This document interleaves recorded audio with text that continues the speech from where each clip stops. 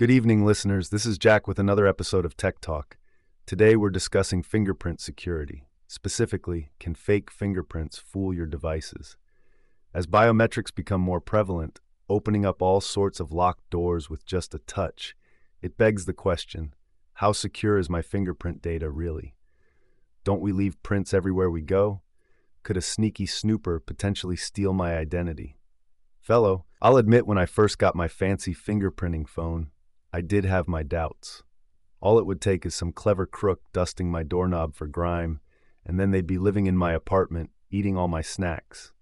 But as usual, the reality isn't quite so dire. It turns out replicating someone's print with enough precision to fool advanced sensors would require Hollywood-level deception. We're talking precision filmmaking tools and the steadiest of hands. One slip and the forgery is ruined. And that's before factoring in other biological identifiers like temperature.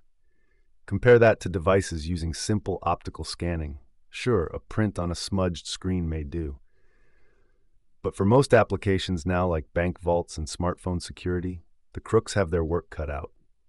In the end, while biometrics make our lives effortless, high-quality implementation means our data is locked down tighter than Fort Knox.